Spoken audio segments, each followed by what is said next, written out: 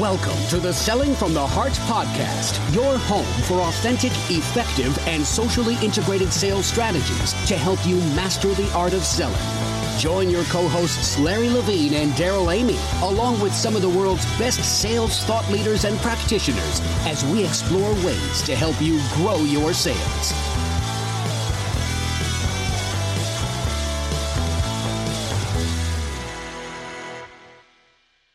Hello and welcome back to the Selling from the Heart podcast. Your co-host, Daryl Amy, here today with Larry Levine. What's going on, Larry?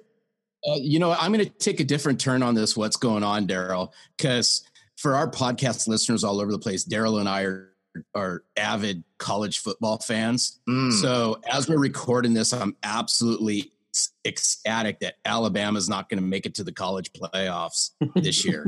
Well, that's so friendly and positive to all our listeners now. No, it is, because I had to throw it out there because it's happy times. It's giving other people the opportunity. Other people, right, are getting a chance. And by the way, if you're new to the Selling from the Heart podcast, welcome. You've joined a growing community of being different. And are dedicated to being genuine, being authentic, adding real value. We call it Selling from the Heart. And Larry, we are right in the middle of the holiday season. It's the last month of the year. And I think to me, this month, other than just closing out the year strong, means two things. Number one, planning for next year, which we talked about a lot in the last couple of weeks of the podcast. If you missed, I encourage you to go back and listen, because I think it will really give you some tracks to run on as you plan for 2020 to be the best year ever. But the other thing, this month of the year, more than any month, I think is a great time to remember to say thank you. And I was overhearing somebody in the coffee shop this morning talking to somebody else. Yes, I eavesdrop from time to time, but he was just saying that gratitude is like the linchpin for his life. Everything else follows from gratitude, and it's something we can control.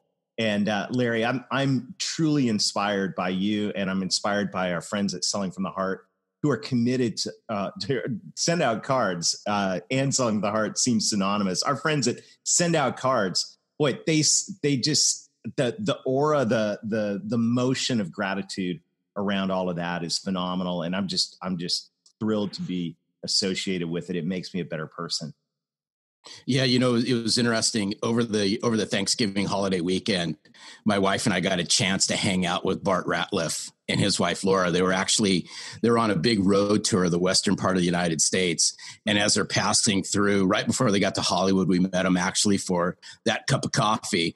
So we had to find a convenient place right off the freeway to meet, and we started talking about Bart and I started talking about how we met and how much we appreciate each other, and it was all based on him sending me a card, the very first card I received when I launched Selling from the Heart.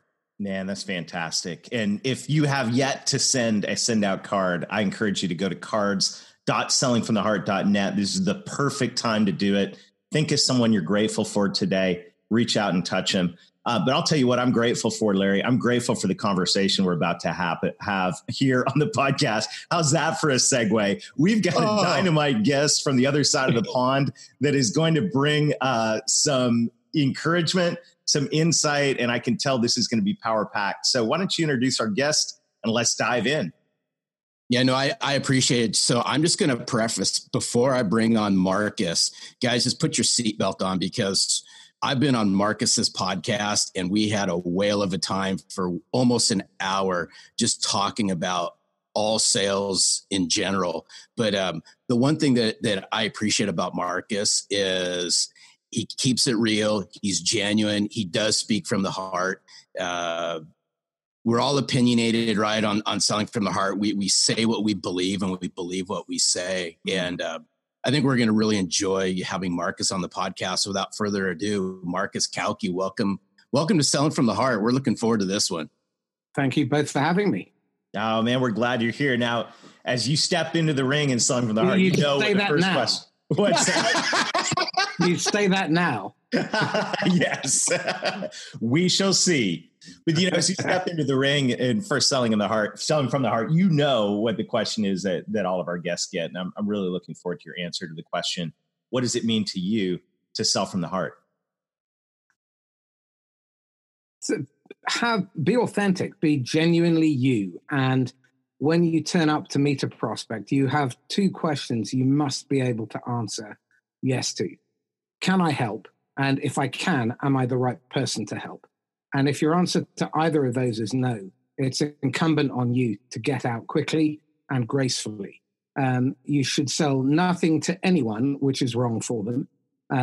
If a competitor is better for them, then have the integrity to say, Daryl, I've got to be honest, we can help you, but you're going to get a better solution from somewhere else. And always tell the truth. Mark Twain said it beautifully. Mark Twain, Oscar Wilde. Oscar Wilde said it beautifully, which is always tell the truth. It confounds your enemies and surprises your friends. And if you fail to tell the truth and you get caught in a lie, then while they may forgive you, they can never forget that you lied to them. So every word that comes out of your mouth is suspect. And in our world, the currency of selling, the currency in the channel is trust and influence. And both of those are hard-earned and easily lost. Yeah, I applaud you, Marcus, because one, that's the first time I've heard selling from the heart expressed that way. So thank you very much for saying that. But the other thing too is that I really wanted to pick apart just for a second. We both can, Daryl, and then we'll move on. Is if I'm not the right fit, I will tell you how many salespeople are willing to say, if I'm not the right fit, then fill in the blanks. Yeah. It's a travesty. It should absolutely be avoided. Mm-hmm. And I remember, and this transitions to our conversation today, because I've spent my career working with channel partners. And I remembered when I was a sales representative for a technology company and I worked with channel partners, how many times salespeople would try to put the proverbial square peg in the round hole. We try to jam in something that doesn't fit. It's not the right thing, but the sales rep, capitalized on their supposed relationship of trust with the buyer and put them into a solution that was a terrible fit. It wasn't a solution. It was just a product. And those things always end poorly. And why not just start the conversation with this resolve, almost like a creed, to say, I'm not going to do this? Well, can I tell you why it happens? Mm-hmm. It happens because upstream, they have failed to prospect. They have a weak or empty pipeline. Yeah. And as a result, every deal matters to them. Mm-hmm. And whether you're in direct sales or through in the channel, your number one job is filling the pipeline so you have choice. And this is where most salespeople come unstuck. Yeah. Our research suggests that only 1 in 200 salespeople are A players, and somewhere between 6 and 12%, depending on the industry, are good B+ players. The majority of people who are in sales, as Larry always describes them, empty suits. These are people who will be replaced by the likes of Siri and Alexa because they are superfluous. They're utterly unnecessary to the buying process, and they're the ones that awful statistic that's floating around the web that says 56% of the buying decision has already been made before they invite in a salesperson. What that tells me is your salespeople are bad. They haven't done their job. And as a result, when they come in, what they want to do is try and make the sale. They don't establish, can I help? And if you can't, you have to get out. Otherwise, you're going to create a problem for yourself downstream that then results in either mismatched expectations or unfulfilled expectations and ambiguity. And all of those things create conflict. Now, conflict is a good thing if it's constructive. But that type of self-induced conflict is destructive. And that, in my book, is misselling. And to my mind, that's an act of gross misconduct. Well, real quick, you key in on something, because I actually write about it in Selling from the Heart, is these A players. And I mean, that's a staggering figure that I just heard. I think it was 1 in 200, I think is what you said based on your research. 0.5%. Yeah. And what's interesting is, and I see it, but I say in a different, light is there's a lot of A players out there strutting around as A players, but enough more than C players. Mm-hmm. And that's why I came out with this whole thing about empty suit. And it's not to disrespect. It's to get people to self-reflect, right? Look inside of you and say, okay, am I bringing the goods? As Daryl and I always say, are you bringing sincerity and you bringing substance to the table? Because we can all do better. And it's those A players that strut around thinking they're A players, I think are the most vulnerable out there.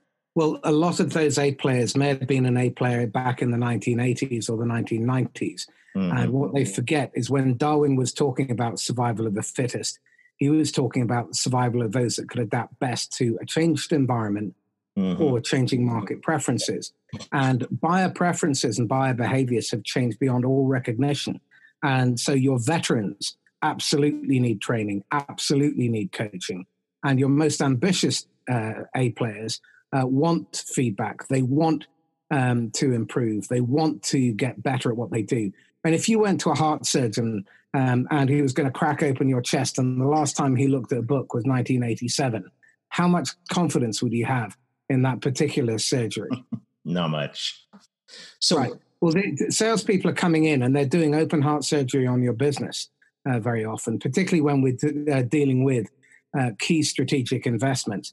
Fine, if you're buying a Mars bar or you're buying biros for the office stationery, that maybe not. But nowadays, particularly in technology, every business is a technology business. And any decision that you make can have catastrophic strategic implications. Mm-hmm. So you have to make sure that you really do understand what it is that is driving this investigation, why they're doing it, why now? Why haven't they done it themselves? What is it that is driving this whole process? Is there some form of compelling event that if they miss it, there's going to be a knock-on effect? If they buy the wrong mix of technology, because nowadays the stack could be 6 to 12 different solutions deep, and it's massively complex. And if you're dealing with high-ticket sales, you cannot afford to make these purchases incorrectly. It can be a career-stopping move, but it can kill the business. So as a vendor, working with your partners, you absolutely have to make sure that it's the right fit for the customer and that you understand your partner's drivers as well. That's why channel sales is such complex. Without question, channel sales is genuinely the toughest and most complex job there is in sales, bar none. Jay McBain produced an infographic with over 90 different functions that the average sales manager has to deal with in a typical month. Wow. I'm curious to just think about this together for a moment. You mentioned the A player that was an A player back in the 90s and is now sitting there going, what do I do now? Maybe you slid back in the ranks. Maybe you're nervous. What would you say to that former A player that is, well into their career and maybe not as sharp as they used to be? Well, I would say, look in the mirror. Mm-hmm. If you haven't invested in yourself and over the last year, you haven't read well over a dozen books, you haven't invested in training and development, then that's on you. I know we all expect our employers to pay for our training, but it's not. It's your sales career. You are responsible. And so that would be my starting point. Seek help. Have the vulnerability to go out and ask for coaching, ask for mentoring. And the best salespeople that I know are open and they have a growth mindset. They are not the finished article. They flex and they bend. They're not brittle because the brittle ones snap. And I always say that your 5 biggest competitors are fear, apathy, ignorance, denial, and ego, of which ego is the most dangerous. Denial is a spin-off version of ego. Ignorance is the least worrying because that just means you don't know. That can readily be fixed. Apathy is almost unfixable unless you can find their motivation. And again, coming back to your question, Daryl, I would look at your motivations for creating change and wanting to stay ahead and wanting to improve. And fear to be perfectly honest, most of your fears are unreal and will be unrealized because what most people are waiting for is their attitude to be right before they do the behavior. And what I found is that if you do the behavior, your attitude will catch up. If you're waiting for the attitude, you're going to be waiting for a cold day in hell. And I always look at this a bit like trying to get fit. Who was it I was reading? It was Keith Cunningham's fantastic book, The Road Less Stupid. And in there, he said he has this wonderful analogy, which is a wonderful metaphor, which is you can't outrun a bad diet. If you don't focus on the right end of the problem, and I see this all the time. Time and time again, I see organizations that encourage their salespeople like crazy. They beat the drum, get out, prospect. And the minute the deal comes into the pipeline, they make it go into forecast. And the next question is, when will it close? And they miss out the middle of the funnel, which is really important. I just released an interview that I did with Steve Norman, and MOFU is his big thing. It's the middle of the funnel. That's where you need to invest your time and your energy to qualify properly and to make sure that you've understood the pain and the better future that they're trying to achieve, what their motivation for change is, because every one of us sells only one thing. I've taught people to sell aircraft carriers, naked platters, female fantasy fulfillment coaching, matchmaking, every hue, shape, and color of professional service, IT. And the one thing we all sell is change. And Woodrow Wilson said it beautifully: if you want to make enemies, recommend change. Because as a species, we're uncomfortable with change. There was a meta-study done about 10, 15 years ago of mankind's greatest fear. And out of 330 studies that they aggregated the data on, the one outcome was the future, because with it comes uncertainty and change. And we don't like change. Yeah, but here's that was brilliant stuff. But here's something that I see happen all the time. I know Daryl does. I know you see it as well, Marcus. Let's just take those top 1, 2, 3, 4, and I'll throw 5 salespeople in a decent sized sales team. I don't care, regardless of where we're at. Mm-hmm.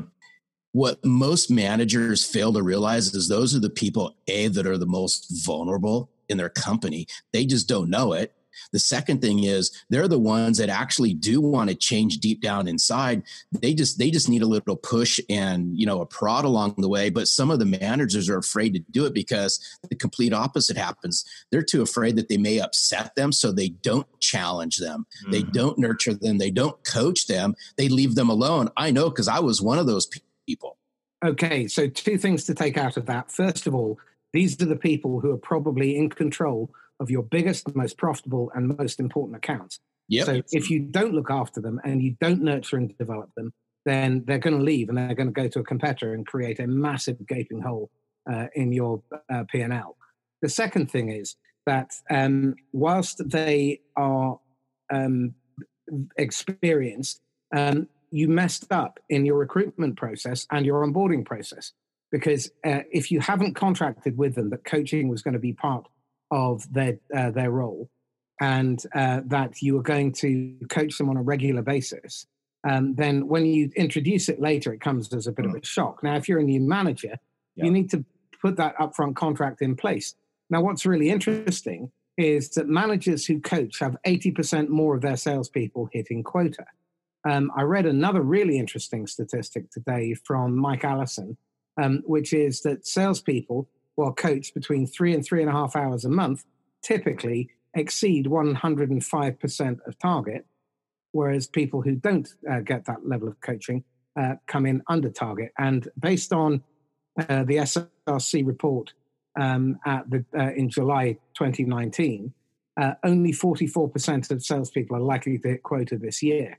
69.7% of salespeople worldwide are tracking at around 60% or below of quota, and only 30% will exceed their quota. Wow. Now, those numbers are terrifying.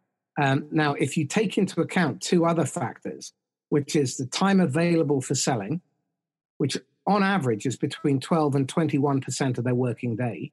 Mm-hmm. And the time when salespeople are highly productive and highly effective, which is 25 to 35% of the day, and you multiply those two together, then what you're getting is highly productive salespeople for 3 to 7.25% of the working year.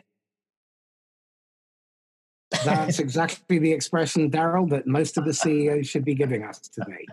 Now, yeah, just so you know, guys who are listening to this, Daryl's eyes just got about the size of silver dollars. So there you go. But Larry, I'm a productivity hack, and I think that we're uncovering some really good some gold here for sales professionals. If you think about, even just to recap what we've said so far, what are you doing to invest in yourself?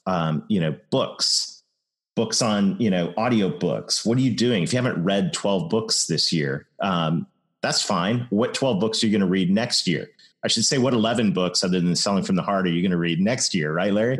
But making channel sales work. That's right. And we get the audiobook for Selling from the Heart for Christmas. I know that's going to be our gift because, Larry, you said you're almost done, which is really cool. But, what are you doing to invest in yourself? The second thing is productivity. Like, what are you going to do to make sure you're not that shocking statistic where only 3.7% of your time is spent? Go ahead. Can I throw something out? Yeah. Okay. Do you understand how compound interest works? Mm-hmm. Yep. Okay. So imagine you take $100 and you get daily interest of 0.5%. Now, in the UK, we have a 270 working day year. Okay. Mm-hmm. Now, over the course of a year, if you just aim to deliberately improve by 0.5% a day, which is not beyond the capability of anyone that you employ, mm-hmm. have a stab at what you're left with. So it's every working day, but no weekends. You can take weekends off. If you work 270 days a year and you incrementally improve by 0.5% a day, what are you left with in terms of your $100 investment at the end of that year? Daily compound interest. Larry, I know you were a math major in college. What do we get? Did you feel the buck? Okay. Yeah, I was such a math major in college that I wound up in sales, right? Okay, let's put you out of my misery. You'll end up with $373. Nice. Okay. Now, daily incremental improvement. Mm-hmm. Make it a habit that you will improve 0.5% a day. And that means capture 3 lessons a day and implement them. And better still, within 24 hours, teach them to someone else so you really understand the lesson. Now, off every call, one of the rules that we teach in Sandler is every prospecting call is interest paid in advance. Mm-hmm. Okay. And today's dump is tomorrow's ice cream. It translates much better on your side of the pond than mine. I won't explain why. The point is, every time you take a beating from a prospect, that should be a lesson. Right. Every time you mess up, every objection that comes your way that you haven't been able to handle effectively, every obstacle, every roadblock, every one of those should be an opportunity to learn. And mm-hmm. failure is your best teacher. And coming back to your original question about the A player or the former A player who used to be a contender, mm-hmm. What they need to understand is that failure is universal. It's part of the human condition and it's unavoidable. It's how you respond to failure that matters. If you choose to take it personally as if it's a personality defect, then tough, it serves you right. You deserve mm-hmm. all the suffering and misery you get. If, on the other hand, you recognize it for what it is, which is the gift of the lesson, and you take the time and energy to work out, okay, if I had my time again, what would I do differently? What would I not do? What would I do more of?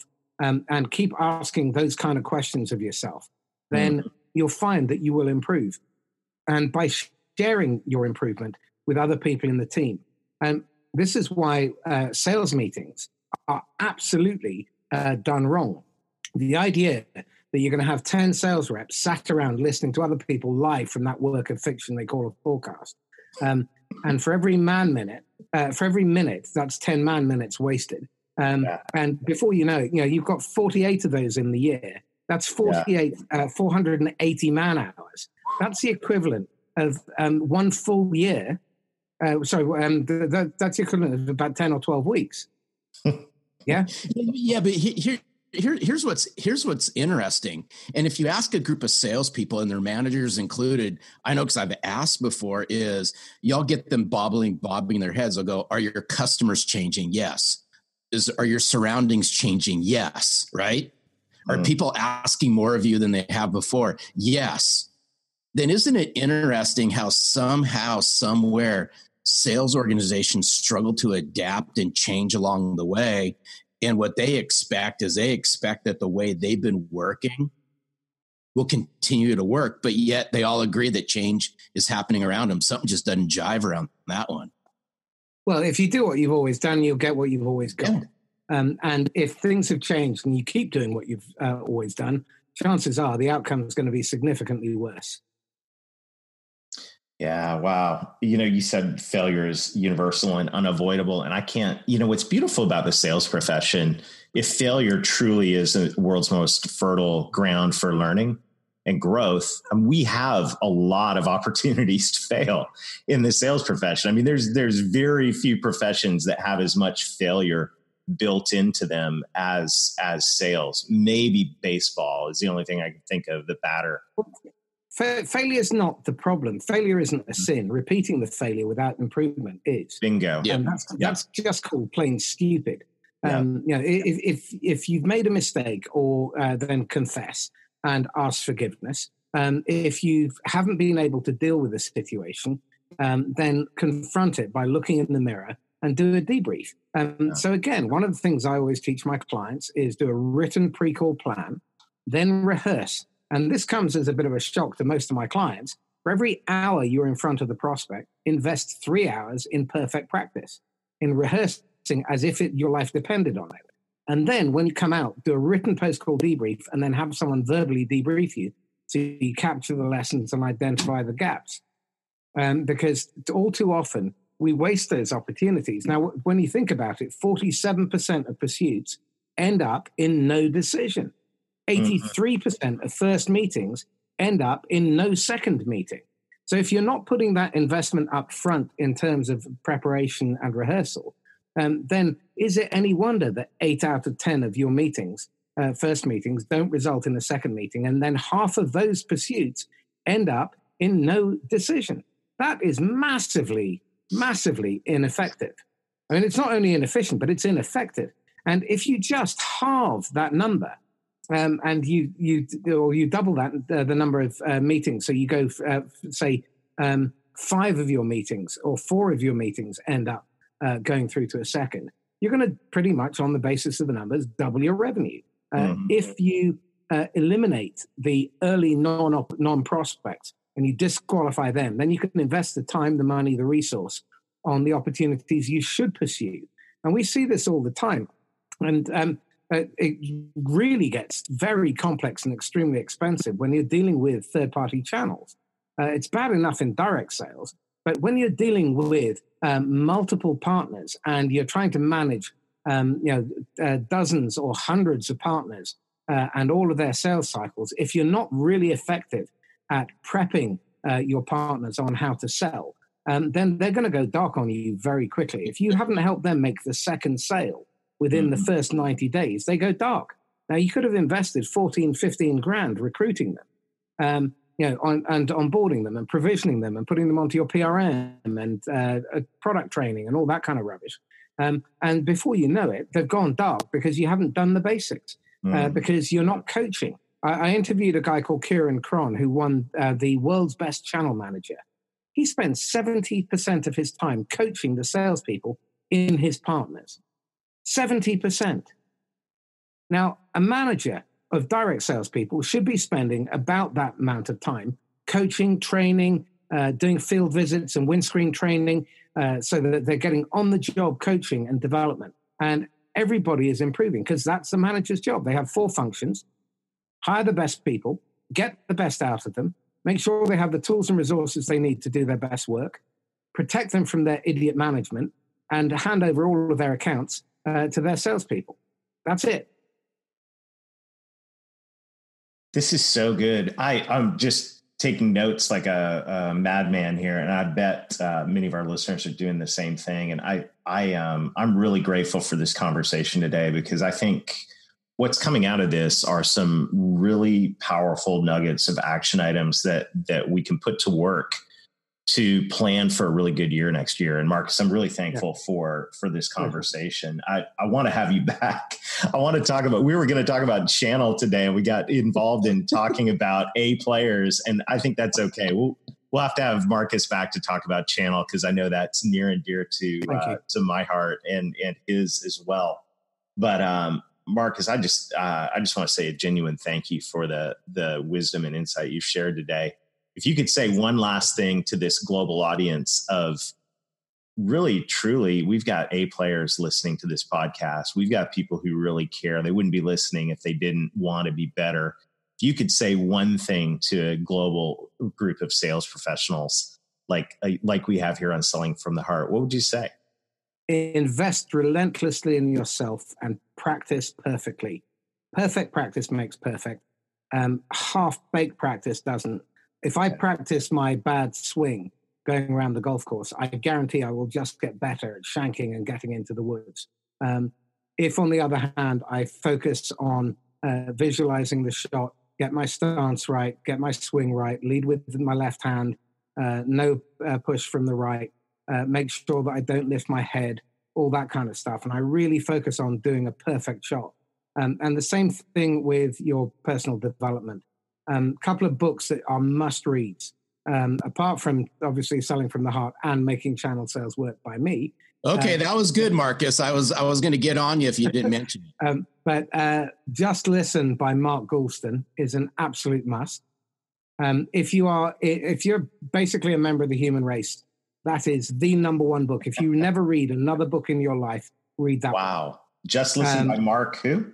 Goulston, Goulston. All right. He's perfect. A marvelous man.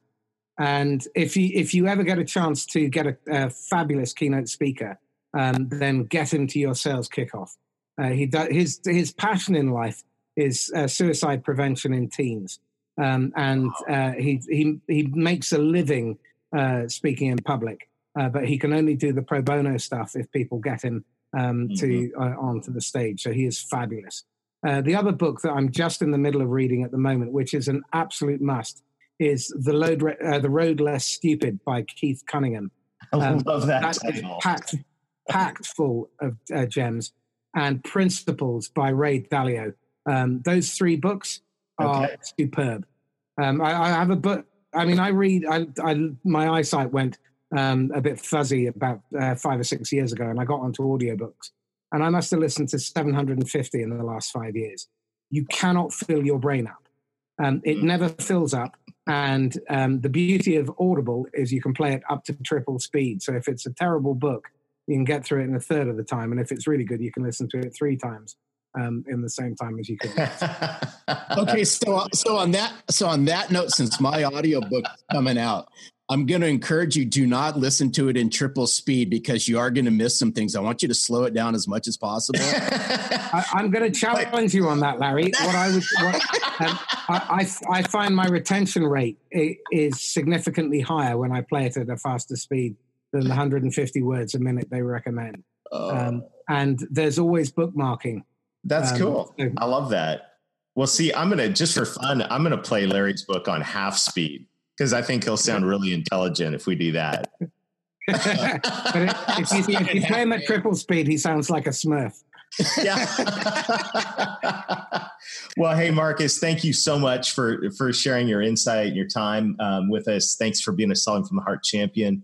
We really appreciate it. To our audience and everyone out there, I just want to say a sincere thank you as well. This is a great time to plan. So as we've learned today, as you're thinking about next year and what it's going to take for you to reach the next level, think about, who's your coach? Are you going to get a coach? If you don't have one, get one. If you, what's your learning plan?